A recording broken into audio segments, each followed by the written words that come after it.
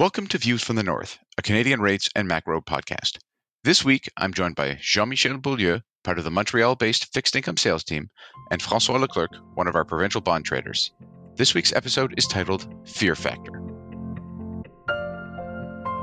I'm Ben Reitzes, and welcome to Views from the North.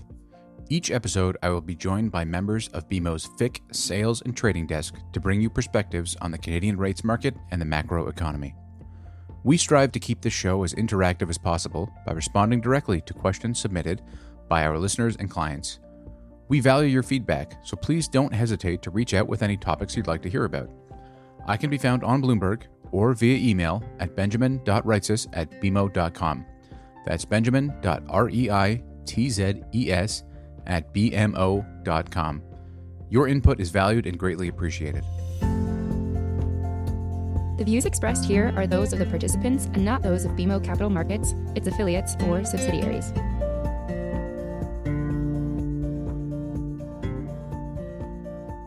Guys, welcome back to the show. It's good to have both of you back on. It has been quite some time. I think the last time I had you on here was in November. So it's been a number of months, and it's a pleasure to have you back, and I look forward to a lively discussion. Happy to be back, Ben. Happy to be back, Ben. I think let's start with the Bank of Canada. Last week, which feels like, I don't know, months, weeks, quarters ago, with the market volatility that's gone on since then. But last week, we had the Bank of Canada deliver the first rate hike of this cycle for them. It is likely to be the first of many, or at least a few. I think at a minimum, I think those are pretty much baked in. And there weren't really any surprises from the bank. There was some chance that they could have ended their reinvestment program last week. Deputy Governor Lane suggested that they would. At least he hinted in that direction, but I guess that was maybe inadvertent. And it looks like that's going to end in April, but I mean, really not a huge impact from that perspective. And the rate hike itself was fully expected, and we expect another in April. And the Bank of Canada has made it clear that they're going to raise rates a few times at least in a row here. That they're on a rate hike path, so that means we'll get a bunch of rate hikes. At this stage, we continue to call for 4 consecutive rate hikes, so 3 more at the next 3 meetings. That's April, June, and July. That would bring rates to 1.25, and then after that, things could change a little bit. At this point, with inflation where it is and inflation expectations, I mean, teetering on pushing higher, especially given what commodity prices done over the past week. But we'll get to that in a second. It's hard to argue against the bank at least getting to 1% before starting to reevaluate things. And I'd make the same argument for the Fed, and we'll hear from them next week. So. We can talk about that a little bit as well. François, what was your takeaway from the bank? Anything stand out, or was it just plain vanilla, very straightforward? Yeah, very straightforward in my opinion. No, I wasn't in the camp of expecting early 50 beep hikes, and they stayed the course, and they went 25 and mentioned that they will keep going for the foreseeable future. So as we expect, probably for the next 4 meetings at least, right? And I think that's just par for the course. And we saw a lot of selling going into that. Lots of selling of fixed income. We can talk maybe about a buyer strike as well for everything that was new issue credit, which could explain some of the widening in all credit, corporates, provincials, and all that leading into the bank. But I think they stayed the course, and it was pretty much as expected, in my opinion. Cool. JM, any different thoughts there? No, I don't think I can add anything to François' take. Basically, again, they made what they told us they would do. And so no big surprise here. How about client activity, JM? Was it, did you see anything different from what François was mentioning earlier? Client activity is painfully slow. To be fairly honest, we've seen a big reduction in risk taking from a lot of hedge funds, domestic and international accounts. it seems like guys are not putting as much risk as they used to. I mean, we've definitely seen this trend starting in October when kind of everything blew up, and it probably accelerated with this famous CPI print in the US. So what you see in the market is that the liquidity is thin. You can see major reversal. Thinking here about the tips market, if you look at the tips market, the trend was pretty strong into selling tips, selling real yield. Went from minus 110 in 10-year tips to minus 40 or something, and the way we drastically reversed shows me that this market is just really hard to trade. So to come back to Canada again, like from the bank perspective, there wasn't too much surprise. From client activity, there's therefore not much to add, I guess. And with basically everything that's going on, Russia and Ukraine and inflation, investors are generally much more nimble than they used to be. I think to add to JM's point, Sure.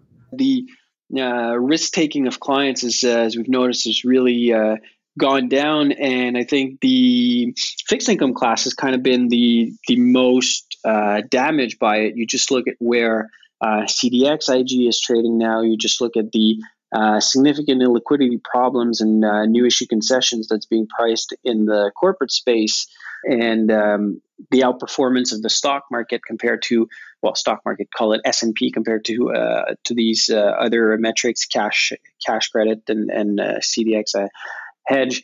We've just seen a massive underperformance of credit here, and the reason why is just shedding duration into the bank and shedding risk. So selling provincials in Canada for cash, selling corporates and all that stuff, which has led to a significant widening to multi-year wides on credit spreads at the moment.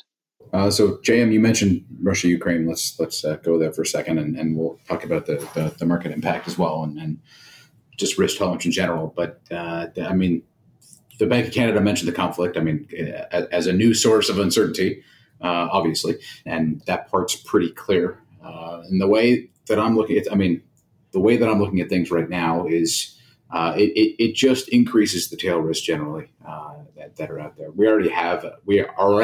Before Ukraine, we already had a notable tail of maybe significantly higher inflation, and inflation really gaining traction from an expectations perspective, and having a positive feedback loop there, really pushing expectations higher and maybe causing bond yields to become a little bit more unhinged at the longer end of the curve.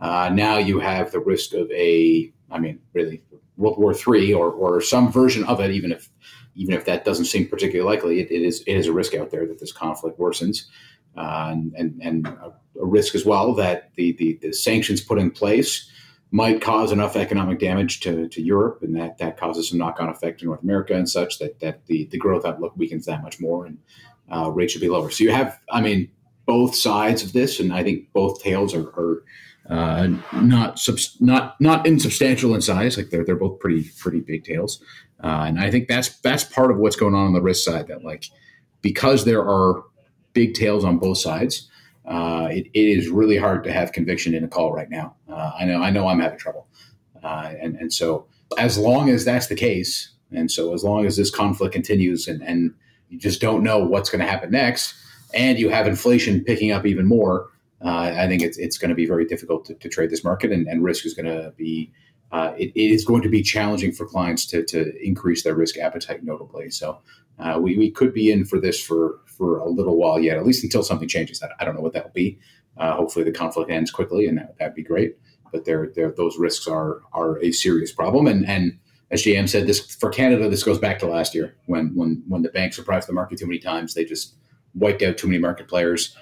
Even though they're being as predictable as possible now, it's going to take time to bring people back, and the geopolitical risk certainly is not helping things. And then on top of that, again, inflation is a serious risk, and even if oil's down $10+ today, it's Wednesday, March 9th in the afternoon.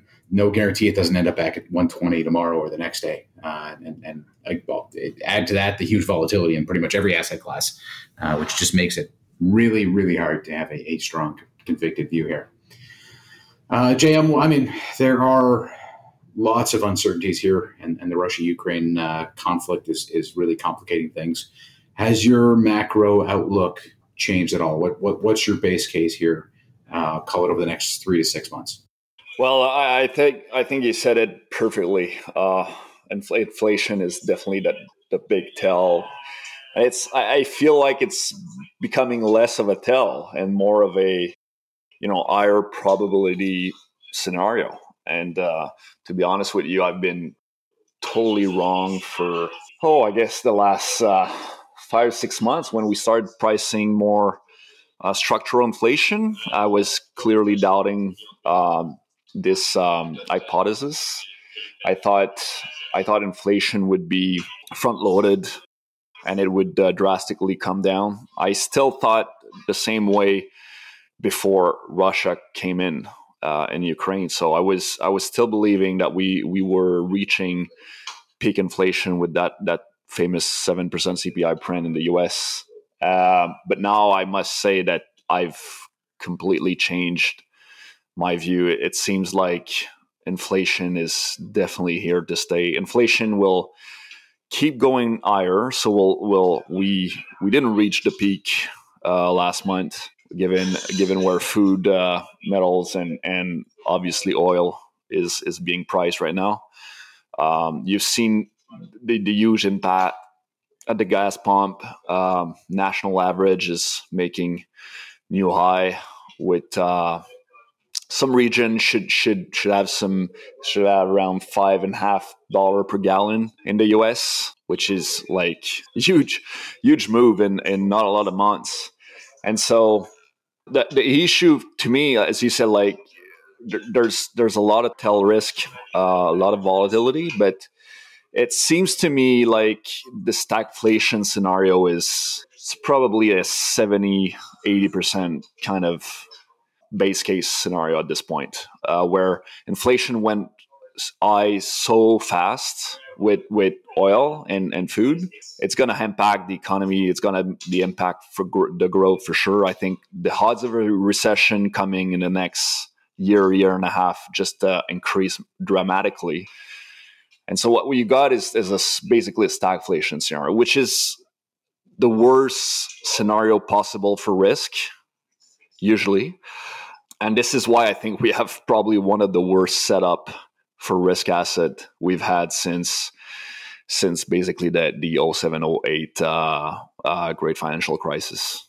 Simply because if growth tends to slow down and central bank cannot help in pushing rates lower or printing more money, and fiscal can't help either because there's too much inflation.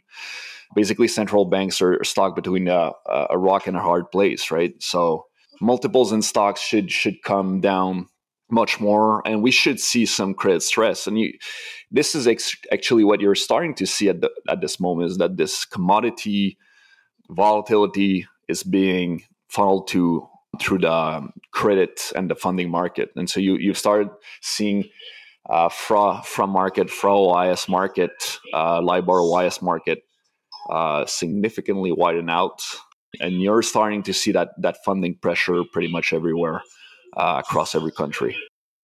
So this is where we are. It's a tough place to be in terms of risk. In terms of rates, they got to stay the course. They'll have to fight that inflation, so they'll have to raise. And I thought those rate I thought the central bank wouldn't raise into those into that market pricing, but nowadays I just think they'll have to do it, and it is possible that they might raise even more to fight this inflation problem.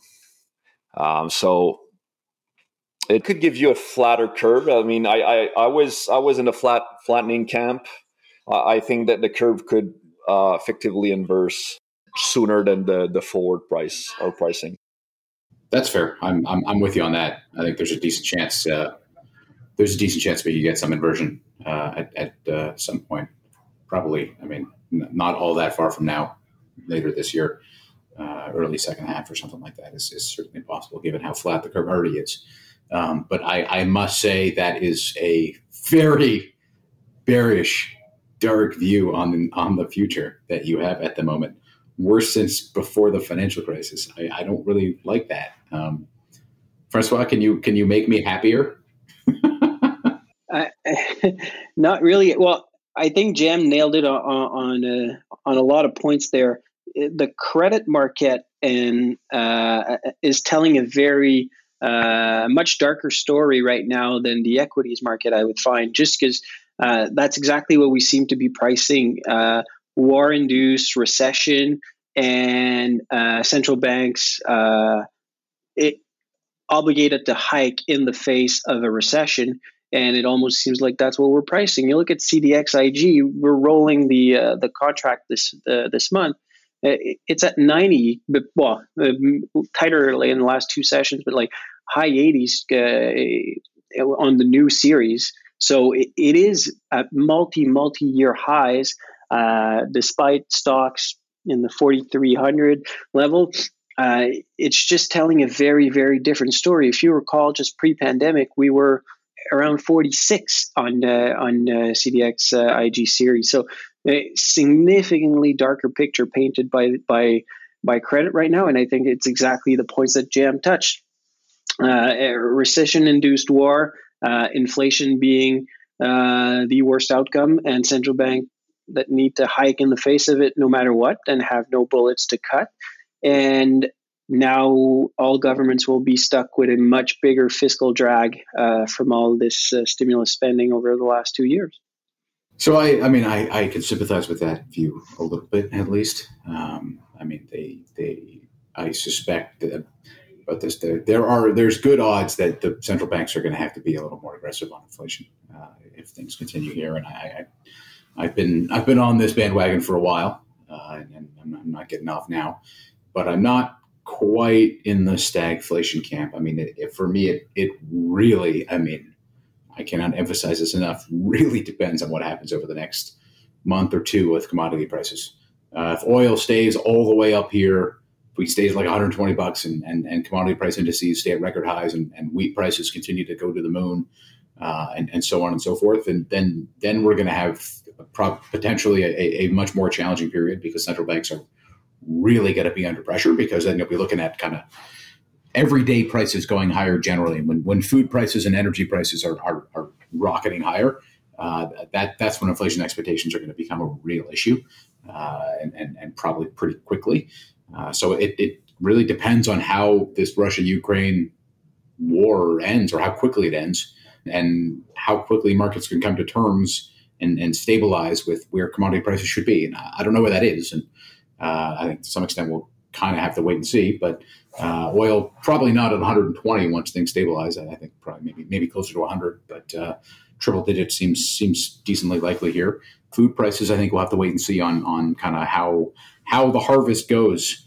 Not that I'm a farmer or know all that much, but I do know that if you're fighting a war, it's pretty hard to plant your wheat, and it's going to be pretty hard to harvest it if you're not planting it. So the outlook there is definitely challenging. I'm not quite in the stagflation camp yet, but the risk is definitely growing. I wouldn't say 70 to 80% chance, but 30, 40 for me, somewhere in that neighborhood and it'll move with commodity prices and with this Russia-Ukraine conflict and how that goes. I guess that's enough musings for me on inflation. Francois, can you give us some particulars on the provincial market right now? I guess what have you seen? What is most interesting? And I think what's most interesting from my perspective, at least, the 10s, 30s box has steepened a lot. I was hoping you could give us a bit of an update on that as well. Yeah. So obviously budget season just right out of the way, very encouraging from many issuers, and encouraging for the global picture of provincial issuance as a whole, right? We're going to close it roughly around 100 billion for the fiscal year this year of total issuance. That's expected to go down again next year. We've been talking about commodity prices, but Alberta with some very encouraging numbers and using very conservative estimates for revenues next year. So should definitely run into surplus for the next fiscal year with very little issuance, if any at all, to do, considering where commodity prices are at the moment. So it's very encouraging for the broader picture for provincials. That being said, long end spreads have really underperformed recently. Going into Bank of Canada central bank hikings, we did see a lot of chips being taken off the table, and some real money, some pension funds on programs selling both 10s and longs for spread. And as I mentioned, there's a bit of a buyer strike and just nobody to catch the falling knife. So it moved pretty quickly and it stabilized wider. Now, that being said, there are some pipelines in the short term that are heavy on the long end. We've seen Rogers, for example, with corporate issuance, and as I mentioned earlier, like corporate spreads to probies has widened quite significantly. So we are seeing some of the interest for those deals being against provincial credit. So it's generated a lot of pressure out the curve, and there's some other pipelines like that in the upcoming weeks that should continue to weigh on the long end. But that being said, there's no imminent provincial specific issuance out the curve unless significant material demand shows up. Nobody's stressed to issue longs at the moment, and issuance is going to go down, so there's going to be less pressure. So if we just go look back at where the issuance profile was in 2018, 2019, I think we have to expect something very similar to that for the upcoming year. And obviously, 10s 30 square box was significantly flatter back then, hovering in the averages mid 12s, call it. So I do expect that to perform. Obviously, it's still far away, but not that far away. We'll soon be talking about June coupon payment too, right? And extensions in Canada. So we'll definitely be seeing some performance there, as it's one of the biggest seasonality we see in Canada every year. So I really like the long end here. I think it's a good spot to be. I also think 5 to 7 years getting more and more attractive as swap spreads have narrowed significantly, while credit remains pretty offered in there. We've started to see some significant picking away from bank treasuries on asset swap in that term. So I like that too. One sector I would dislike the most on the curve would probably be 10 years. And why is that? Just because the steepness of 10s 30s. So if I don't credit further out the curve, and for the nicest roll down, I'd go in the 5 to 7 year sector where you've got still some pretty steep credit curves. Just look at 24s, 25s. Until June 25 is definitely the inflection point on the curve where you get the most benefit.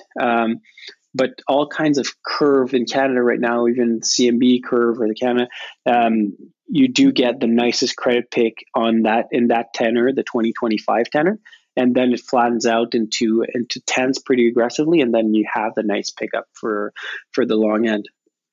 Obviously, out the curve, I continue still to favor the back dates, 2050s, 2051s. You still get a really nice credit pick from selling the benchmark and rolling back into 2050s, for example. That makes good sense to me. Pretty much all of that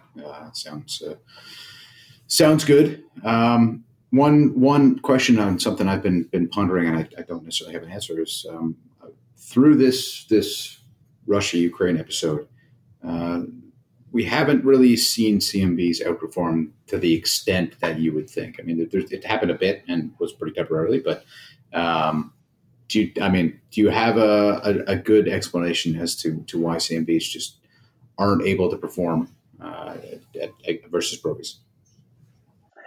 Yeah, it's a trade that people have been trading tactically recently, and but the overall outperformance, like we saw in a risk-off event, like we'd expect in March 2020, for example, probies significantly widened versus CMBs. We're not seeing it right now. The reason I'd say is there was significant cash selling going into the bank, and a lot of people use CMBs as a proxy for cash. So if nobody is buying duration through CMBs. Well, if they're selling it, it puts pressure on CMB spreads because they're just cash sellers, right? So it is definitely a big reason why CMB spreads on a standalone credit product haven't been able to perform. It's just because of cash selling and strike of cash buyers into yields going higher environment. Okay, thanks for that. I guess coming up on time here, so let's get your guys' favorite trade ideas. JM, why don't we start with you? And I will not hold it against if you don't have one, because as we mentioned earlier, the trading environment is extraordinarily challenging. Yeah, no, I don't have much. I've been suggesting the 1 year versus 5 year swap in Canada, which is doing, it's doing okay. It's not moving anyway. If you're like in flattener and some risk off trades, that could be an edge because as we know, if we start to price less of rates hike, that one could steepen out. And so I like the carry of the trade. I like the optionality of having it in the worst possible level since basically the beginning of swaps market in Canada. We're I think right around minus 19, minus 20 right now on this one. But otherwise, I would quickly say I'm not probably not as bearish as I did sound on risk asset either. We got to keep in mind that the market is flooded with cash, flooded with liquidity, and what creates big sell-off in risk or anything is lack of liquidity, and it's credit event. It's not recession, because we don't really care about recession. Recession lasts for a few months, maybe a year, and markets are forward looking. Markets crashes because the market, the system doesn't work, and there's some margin call, and you can see it in the commodity market, the way it trades. And I still have difficulty to see that coming with the amount of cash that is sitting at a reverse repo facility at the Fed, for example, and all the swap lines that the Fed has with all the countries right now. It's just tough to see big explosion in the funding market and stuff like that.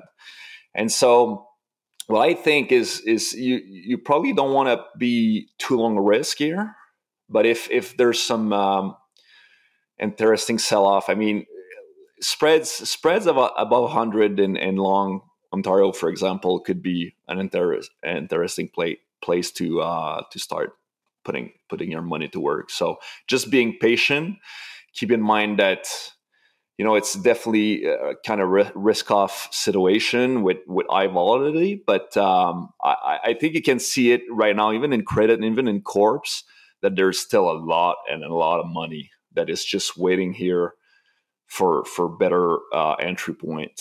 So you can't be too secure and too safe. I think this market will bring you some nice entry point for credit. I think you saw that a bit today too. The monster AT&T deal. They had huge demand for that $30 billion deal, I think. Francois, favorite ideas here?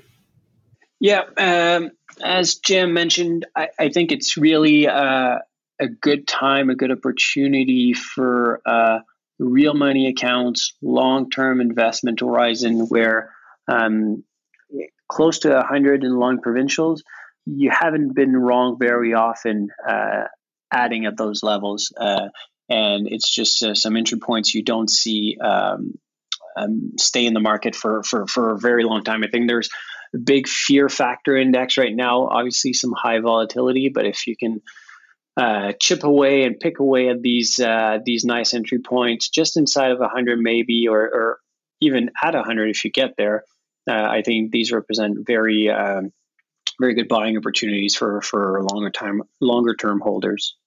Totally agree there. Fear factor, that's a good word. I think there's plenty of fear out there right now. Day to day, minute to minute, depending on the headline. Why don't we leave it there? Thanks guys for coming on the show today. Thanks guys for coming on the show today. And I hope to have you on again soon. Thank you, Ben. Thanks for having us. It was fun, Ben. Thanks for having us. Thanks for listening to Views from the North, a Canadian rates and macro podcast. I hope you'll join me again for another episode. This podcast has been prepared with the assistance of employees of Bank of Montreal, BMO Nesbitt Burns Incorporated, and BMO Capital Markets Corporation. Together, BMO, who are involved in fixed income and foreign exchange sales and marketing efforts. Accordingly, it should be considered to be a product of the fixed income and foreign exchange businesses generally, and not a research report that reflects the views of disinterested research analysts. Notwithstanding the foregoing, this podcast should not be construed as an offer or the solicitation of an offer to sell or to buy or subscribe for any particular product or services, including, without limitation, any commodities, securities, or other financial instruments. We are not soliciting any specific action based on this podcast. It is for the general information of our clients. It does not constitute a recommendation or a suggestion that any investment or strategy referenced herein may be suitable for you. It does not take into account the particular investment objectives, financial conditions, or needs of individual clients.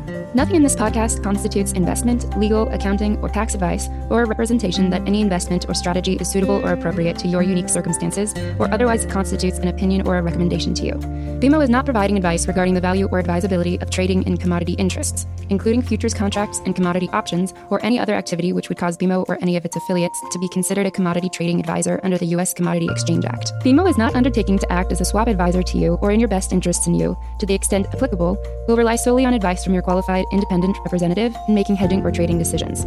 This podcast is not to be relied upon in substitution for the exercise of independent judgment.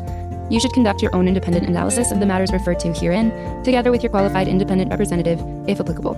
BMO assumes no responsibility for verification of the information in this podcast. No representation or warranty is made as to the accuracy or completeness of such information, and BMO accepts no liability whatsoever for any loss arising from any use of or reliance on this podcast. BMO assumes no obligation to correct or update this podcast. This podcast does not contain all information that may be required to evaluate any transaction or matter, and information may be available to BMO and/or its affiliates that is not reflected herein. BMO and its affiliates may have positions, long or short, and affect transactions or make markets in securities mentioned herein, or provide advice or loans to, or participate in the underwriting or restructuring of the obligations of issuers and companies mentioned herein. Moreover, BMO's trading desks may have acted on the basis of the information in this podcast. For further information, please go to bmocm.com/macrohorizons/legal.